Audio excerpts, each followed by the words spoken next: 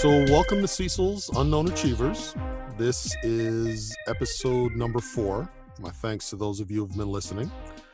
If you're joining me for the first time, Cecil's Unknown Achievers is all about hardworking entrepreneurs. So today I'm speaking with someone whose background is in design, specifically in architectural design. She's a graduate from my alma mater, Oak Park River Forest High School, and she's attended and graduated from Ball State. Her name is Maya Bird Murphy, and she's the founder of Chicago Mobile Makers. Chicago Mobile Makers is a nonprofit that offers youth design and problem-solving workshops in the Chicago communities. So, Maya, welcome to Cecil's Unknown Achievers. Thanks for having me. And thank you for taking the time out of your busy schedule to join me. So we'll get into more details later, but to start off, please just give me a brief overview of what Chicago Mobile Makers is. Sure. Chicago Mobile Makers is a nonprofit organization. We go around different communities in Chicago, all over, really any neighborhood.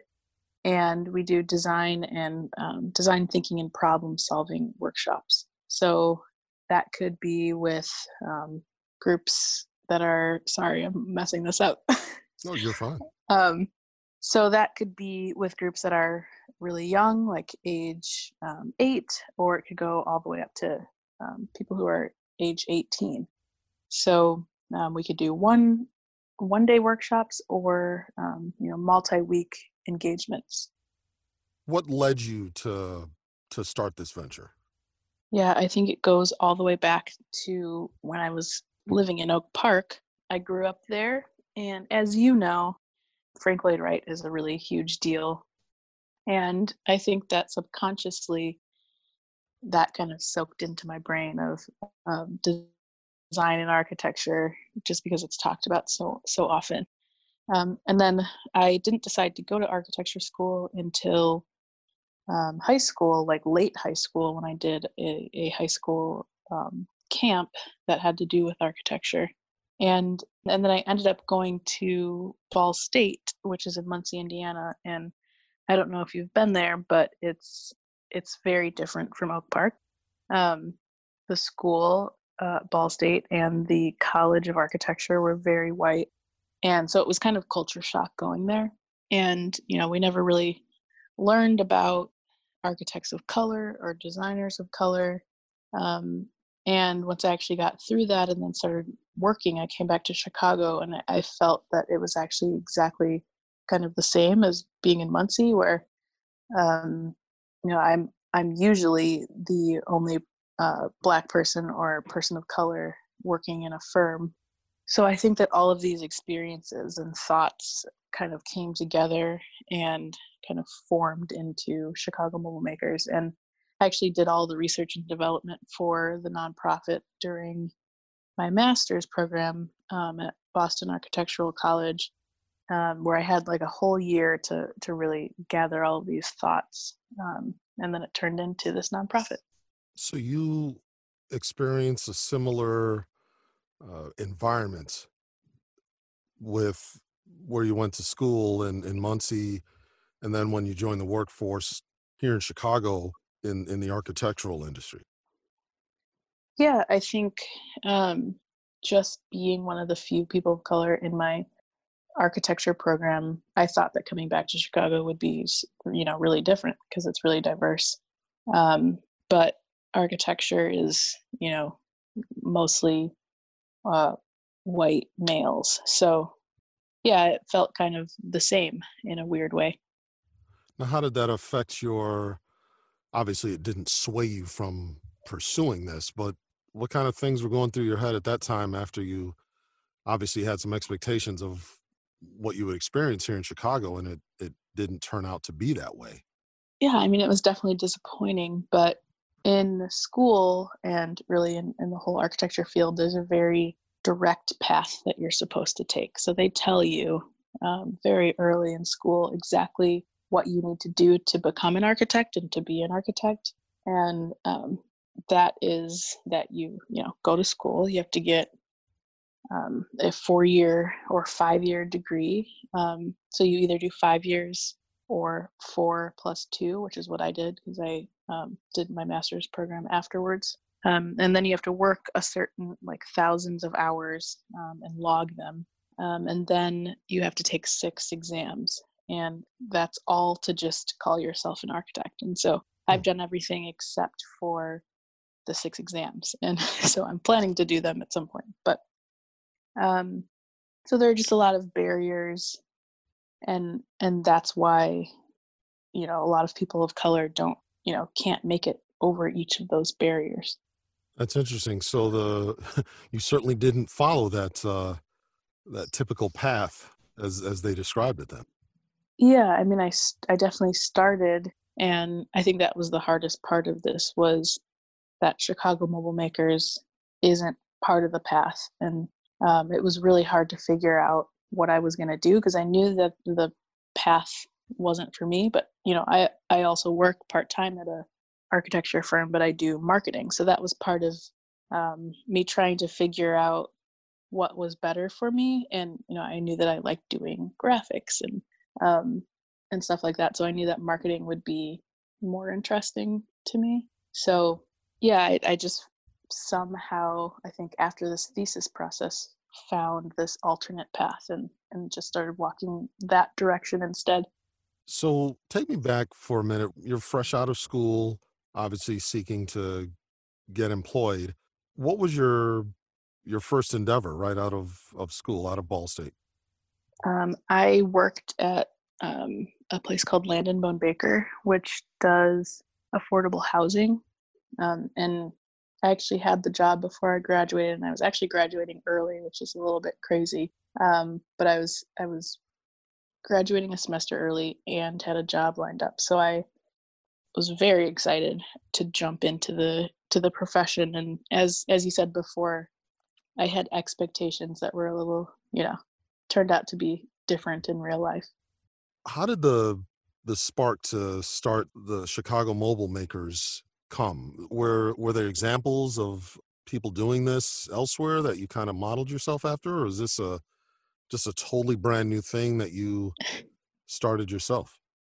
Yeah, I can't say that it's totally brand new.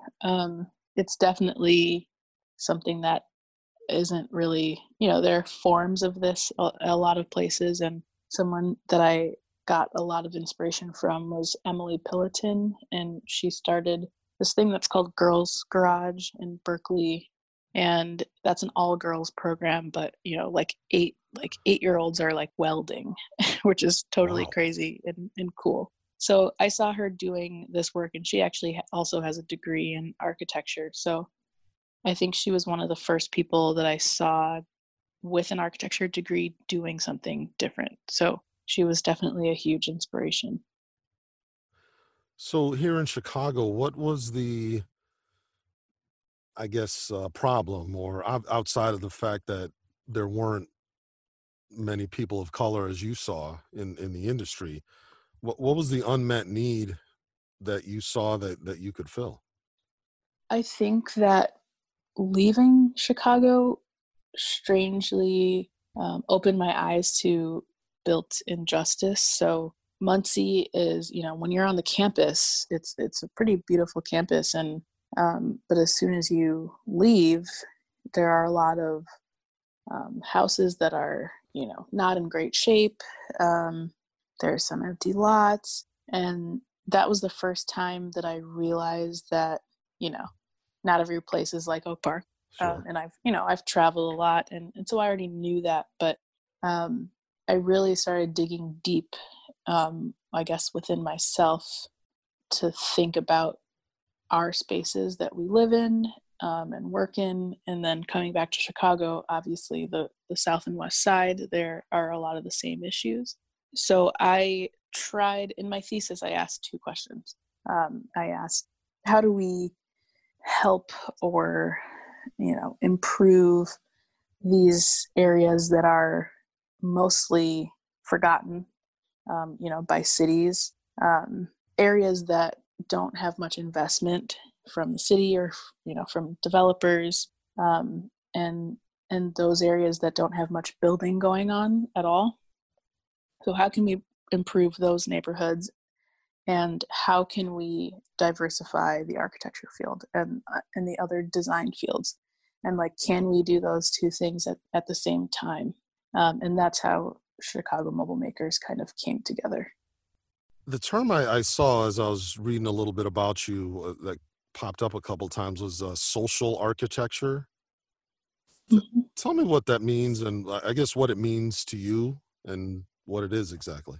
Yes, I would define it as architecture that is more involved in, maybe making an issue better, or more involved in, architecture for people and for the public. So in school, we were very often not taught about social architecture. And so an example of not social architecture is like, um, maybe a high-rise condo building. Those are being built all over the place right Mm-hmm. now. So those are luxury housing. So those are not being built for, the regular person. They're being built for people who have the money to rent one of these luxury condos. Social architecture could be creating this really beautiful, food market or something, where like a bunch of local artisans come and sell their stuff, and there's a bunch of local food being sold there. And so it's much more about people, it's much more about the public, and maybe it's solving, maybe it's a food desert and it's solving issues that that community is having. So it was really another challenge coming out of school, was trying to find a firm that was more interested in social architecture, which is pretty hard to find. It's just not something that you found they were really interested in, and why do you think that was or is? Well, the reason that there aren't that many firms that are making social architecture central is because there's no market for social architecture. So that's not making anybody money. So it's hard to Sure. have a firm that's fully, and some people are really trying, and I know a lot of really small firms that um, are really picky about the work that they do, and it's all social architecture, but it's just a really hard business model just with our current market. Yeah, I'd imagine if there's not an immediate return, that they probably aren't willing to devote a lot of resources to that. Yeah, exactly. And developers, their whole thing is to get a quick return. So it's definitely a kind of a big systemic problem. So how do we change that? Because it's obviously a worthwhile pursuit, but the dollars just may not be there. What can be done to affect change in that area? Your thoughts, I mean. Yeah, I mean, it's really hard. I don't think it's going to change really anytime soon. I think that we're seeing a lot more like grassroots or um, Like what you're doing. small firms. Yeah, small firms, small organizations doing this work, but they're sacrificing some things too. Like, it's not like a lucrative business to do this, and you have to. It's kind of risky in a way. I don't think that things are going to change. I think it's like, it's wrapped up in like capitalism, and so it's systemic change that needs to happen. And so I don't see anything changing in the architecture space for a while. Well, hopefully the folks that are doing what you're doing create a swell and just grow the need and interest, that it somehow develops into something that will generate the revenue that these folks are looking for to make the investments. Yeah, and actually we've seen really recently the city putting out like requests for qualifications for firms to do work on just the south and west sides. So there's definitely, very slowly some change happening, but that's a really huge thing that just happened when they put out that RFQ. Okay. Well, there's a start. Yeah, it's a start. So I always love to hear like what's going on in the minds of entrepreneurs when they decide to leave what's viewed as security with a job or employment, and then go full time into their endeavor, which is their passion. Hmm. Tell me about the time that you were mulling that over and the thoughts are going through your head. It seems like you were very determined from the get-go to do this, but uh, I imagine there was a time where you were maybe considering it and not doing it. But you tell Sure. me what was going on in your head then? Yeah, I mean, there have kind of been like stepping stones of getting farther into it, and it started when I was doing my thesis. So I was actually doing my Master of Architecture mostly online, and then working full time, which was already a lot. And then in September of 2017, I incorporated the nonprofit while, still finishing school. I finished school in December of 2017. So I was working full time and trying to build this business. And at first it was fine because nothing, we weren't doing that many workshops.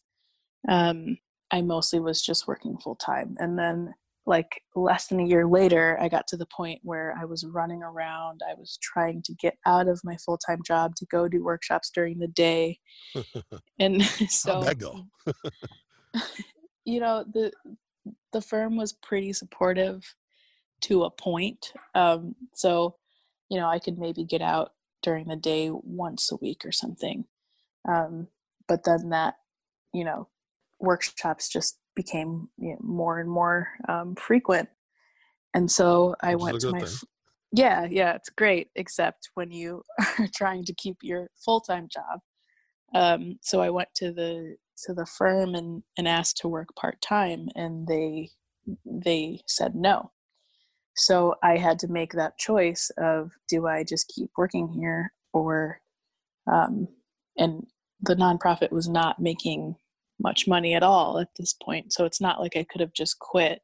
But I lucked out and actually found a part-time gig, which I'm still doing right now. So I still haven't, gotten to full time at this point. But my current job, they're very supportive of me kind of making my own schedule. And I only work there 20 hours a week. So it's kind of like I have half and half, and kind of make my own schedule and can schedule around workshops and everything.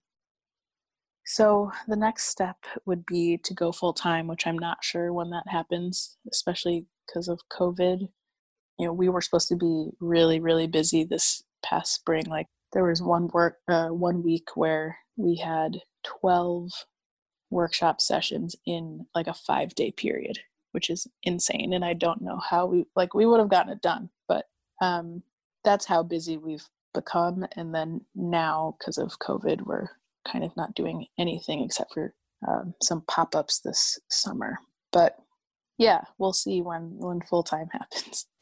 Well, that's very impressive. I'm sure the hours you're putting in on any given week is equivalent to full time, but you're doing it in two different places. So kudos to you. Probably. Thank you. So, Yeah. so you mentioned the unsupportiveness, I guess, of the first employer, but a lot of things I know, I've talked to a lot of entrepreneurs, they experience is naysayers, not necessarily folks telling you can't do it, but not necessarily being as supportive as you liked. And unfortunately, sometimes those come from friends and family, folks who really do love us and don't want us to fail.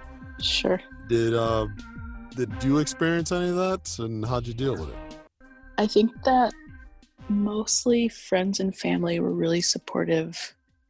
And I don't know if they knew if I was really serious or not. Like I would seriously talk about it. And I've been talking about this idea for years.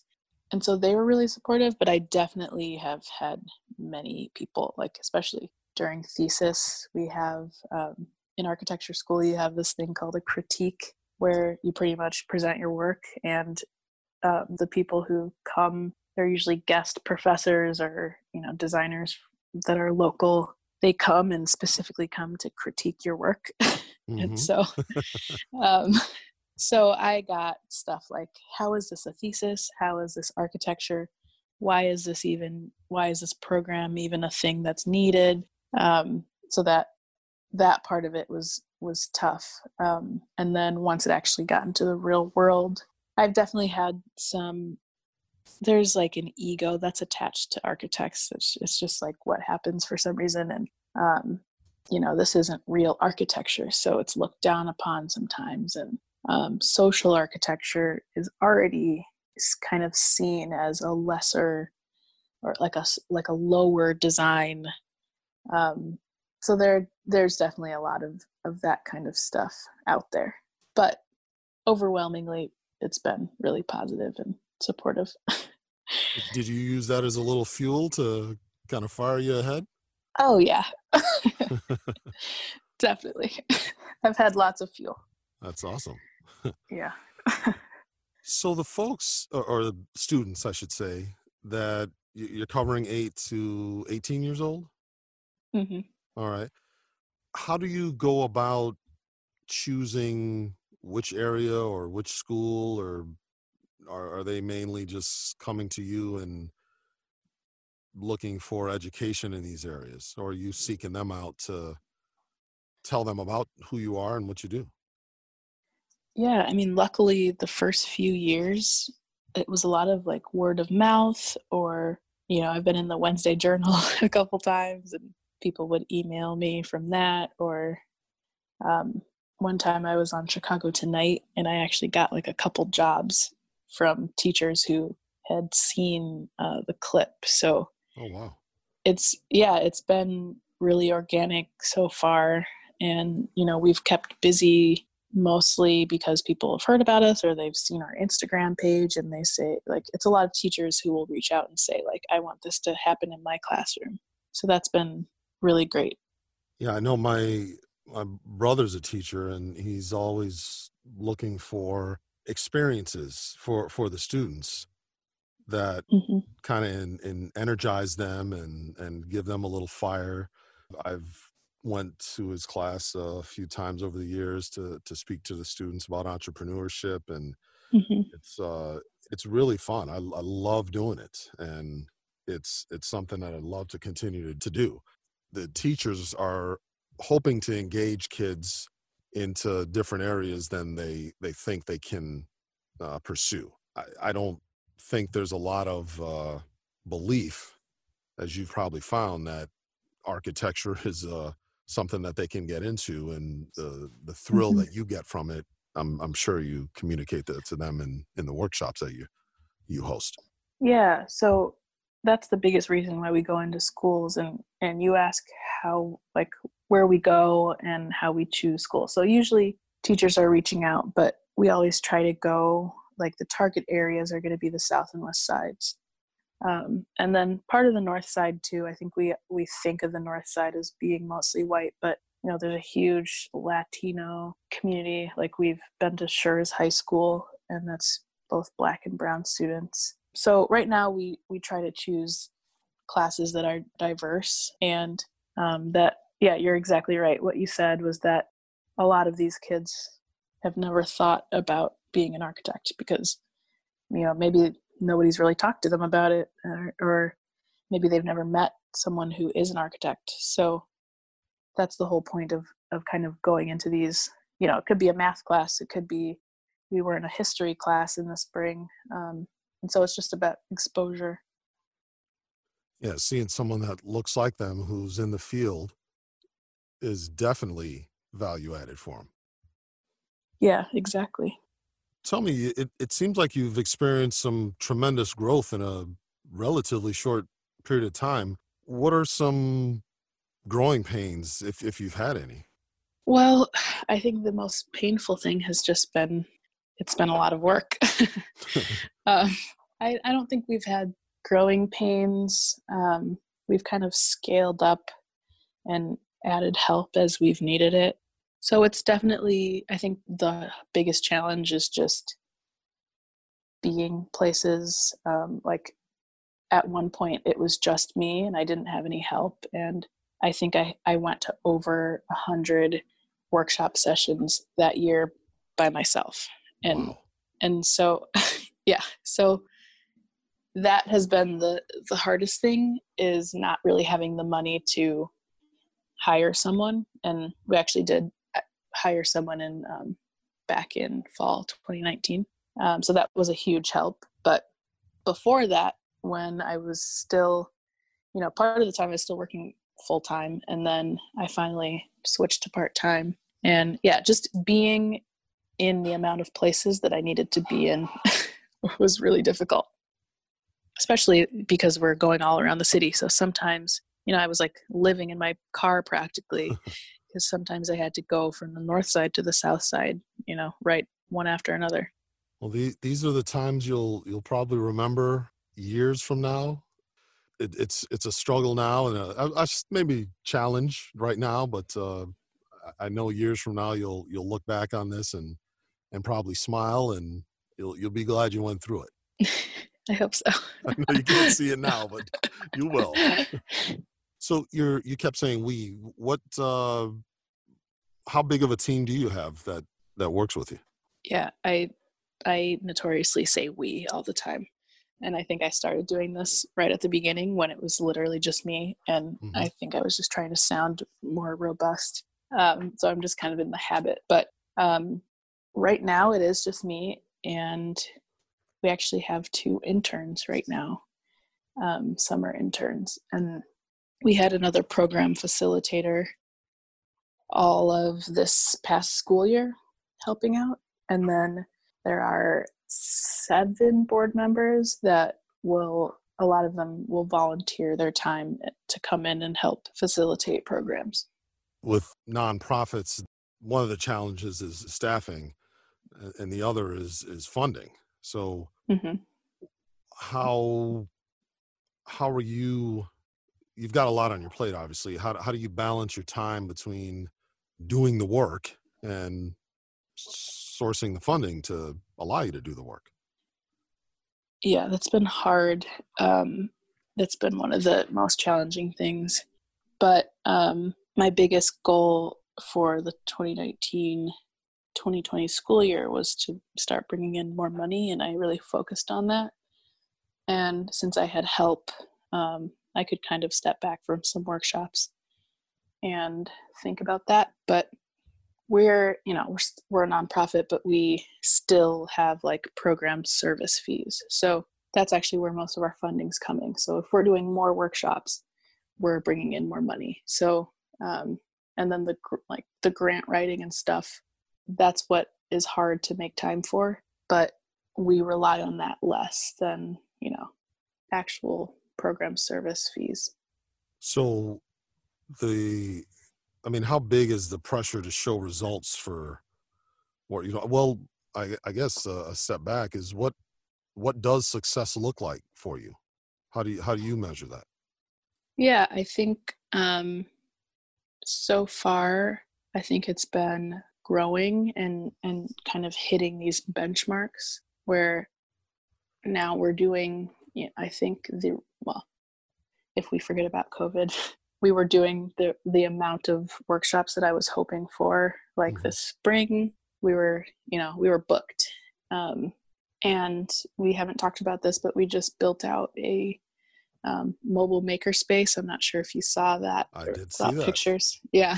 So that is part of our success, where we had this idea from the start and we've been building towards it and finally finished this kind of huge project that we've been working on for a year now. And then I think that success could be as small as like we go into a classroom and like one person gets inspired by what we're doing. So that's success. But then I think long-term success is eventually we have a permanent space, and we're having workshops like throughout the week. So maybe we have a workshop every day or 2 workshops every day where people can come in and take skill building workshops. So we're also trying to do kind of workshops that build upon each other. So like if you take 3D printing 101,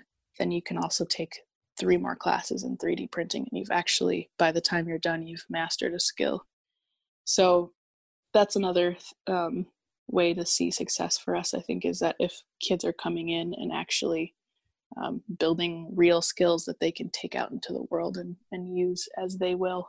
Well, it seems like there's no shortage of students, so you can certainly be as busy as you can be. Yeah, and it really felt like that this spring. Like I was making calendars and trying to fit in more workshops, as many as we could. So I do think that we have to get through this fall and maybe this spring, and I think this school year is going to look really different. But every school wants programming, and so I think we definitely have plenty of kids to reach, and I hope that we kind of create a community of kids that keep coming back, that are want to learn more skills or be an expert at something. The vehicle, that wasn't a response. You always had that in mind. That wasn't necessarily just a response to the COVID-19 pandemic. Nope. That was actually the piece of architecture that I designed in my thesis process. So I mean, that was always like it's a perfect solution to this. Yeah, problem. I know. It was just very good timing, honestly. Yeah. It really was disheartening when we had to cancel or postpone all of our workshops in March, but it actually gave me the time that I needed to finish I wasn't doing the work, but I got to design it and redesign it and really look at all the details, which I wouldn't have had time to do if we had the spring that we were supposed to. So that was a positive. And then now people are wanting to do things outside, so we can park and we can do activities outside. So that's another positive. Sure. What do you need that you don't currently have? It's a good question. I think that this permanent space is going to be, this is one of the big needs that we hope to have, maybe in the next 3 years, where, we hope to have this kind of, I've been calling it a hub, where it's kind of like a community center, and it could be a gallery, and it could be a shop, and this kind of multi-purpose space that, we won't have any limits when it comes to tools or workshops.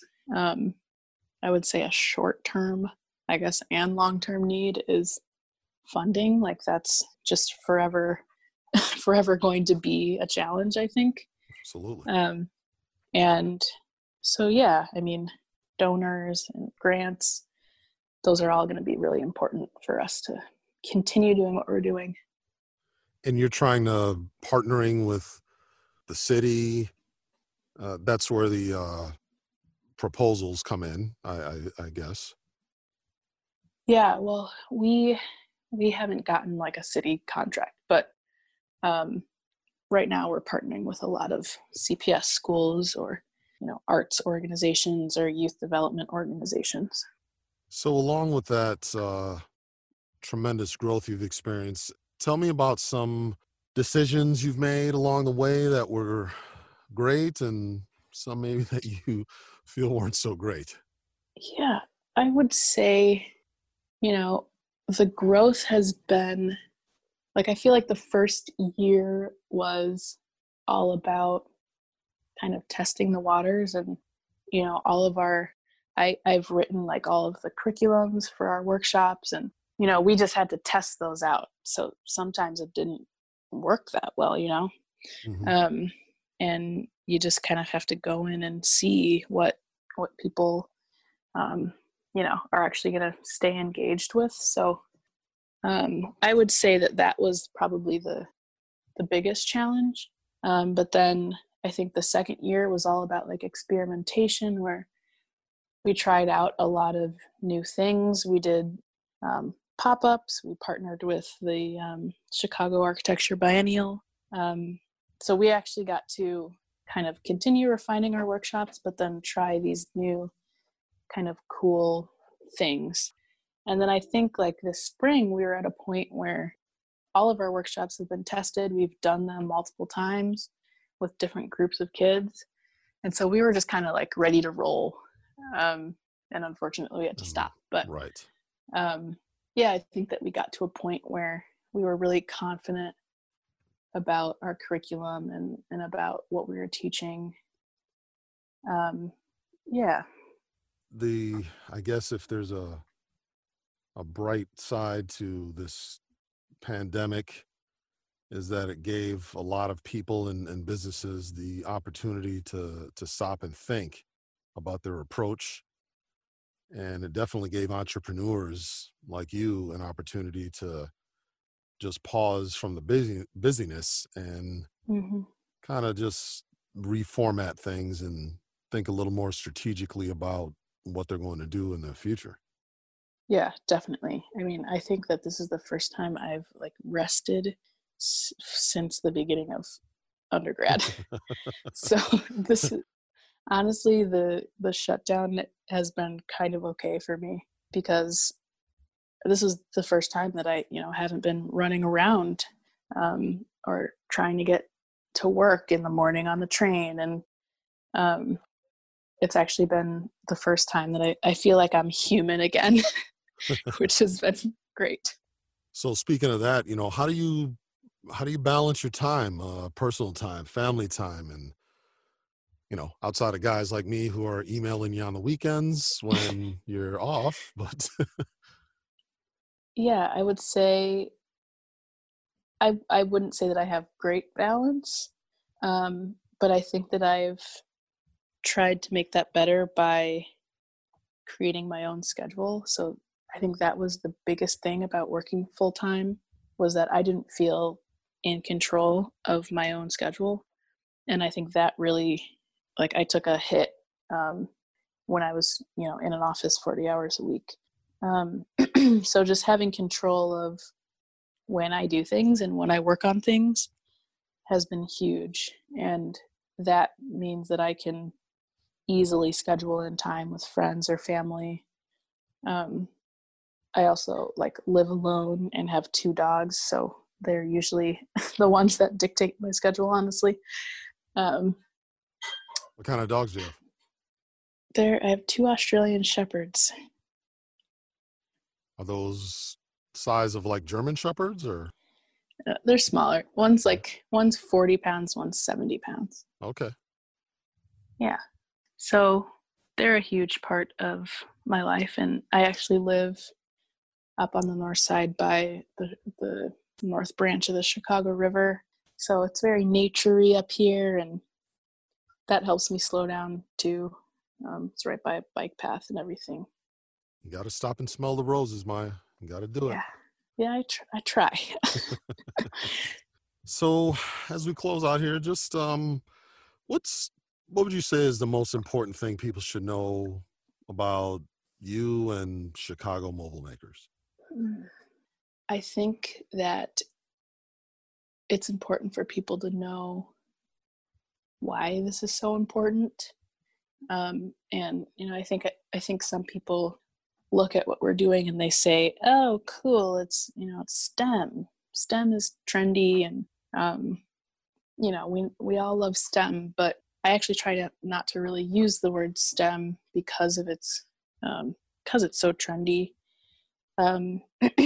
I see this programming as essential, especially for Black and Brown communities, because right now we have so many neighborhoods that there's no building, there's no investment, and they're not going to change until, unless the city finally decides to put, an RFQ out, or, there's a lot of waiting around for things to change. And so this is all about getting more people into these industries that, it could be policy making, it could be architecture, it could be engineering, it could be development.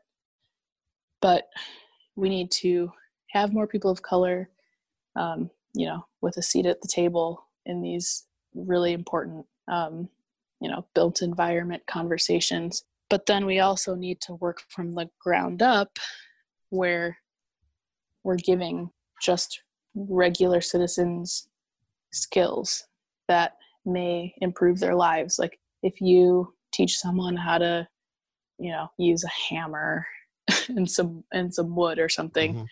then maybe they can add a little addition to their house when they're older. So there are skills that can literally change people's lives, and these skills are also passed down through generations. Like that person might teach their brother to use a hammer, and then that brother teaches his son, or daughter. So these skills are so important, and I think that they will help people build their own communities up, especially when it's like small scale interventions. So it's really important from both sides, the grassroots side and the top down. Yeah, you're right. I mean, it is a very cool idea, but it's more essential than cool. It's got to be woven into the fabric of the education that these young folks are receiving. Yeah, exactly. I see it as essential, and hopefully it doesn't come down to it where Black and brown people are going to have to rebuild their own communities. Like it's not really, I don't think, their responsibility to do that. But there's been a lot of waiting. I mean, there's been, in Chicago, it's been like 50 years of waiting. I mean, these communities have looked the same for that long. And so we need to stop waiting, and we need to just build them ourselves. So how can people get a hold of you if they want to learn more, if they want to possibly participate in funding? How do they reach you? Yeah, you can come to our website, chicagomobilemakers.org, or you can email me at maya@chicagomobilemakers.org. Whatever works. All right. Well, Maya, thanks again for being on Cecil's Unknown Achievers. I know you are super busy, so I thank you very much for the time, and I really enjoyed this and learning about you and your business. Yeah, thank you. Thank you for having me on. Thanks for listening to the show. Be sure to check out Maya at Chicago Mobile Makers if you're an educator looking to bring new experiences to your students. Hey, even if you're not an educator and you want to expose youth to architectural and design skills that may open up future opportunities for them, Chicago Mobile Makers is a great source. Until next time, this is Cecil Archbold Jr. with Cecil's Unknown Achievers.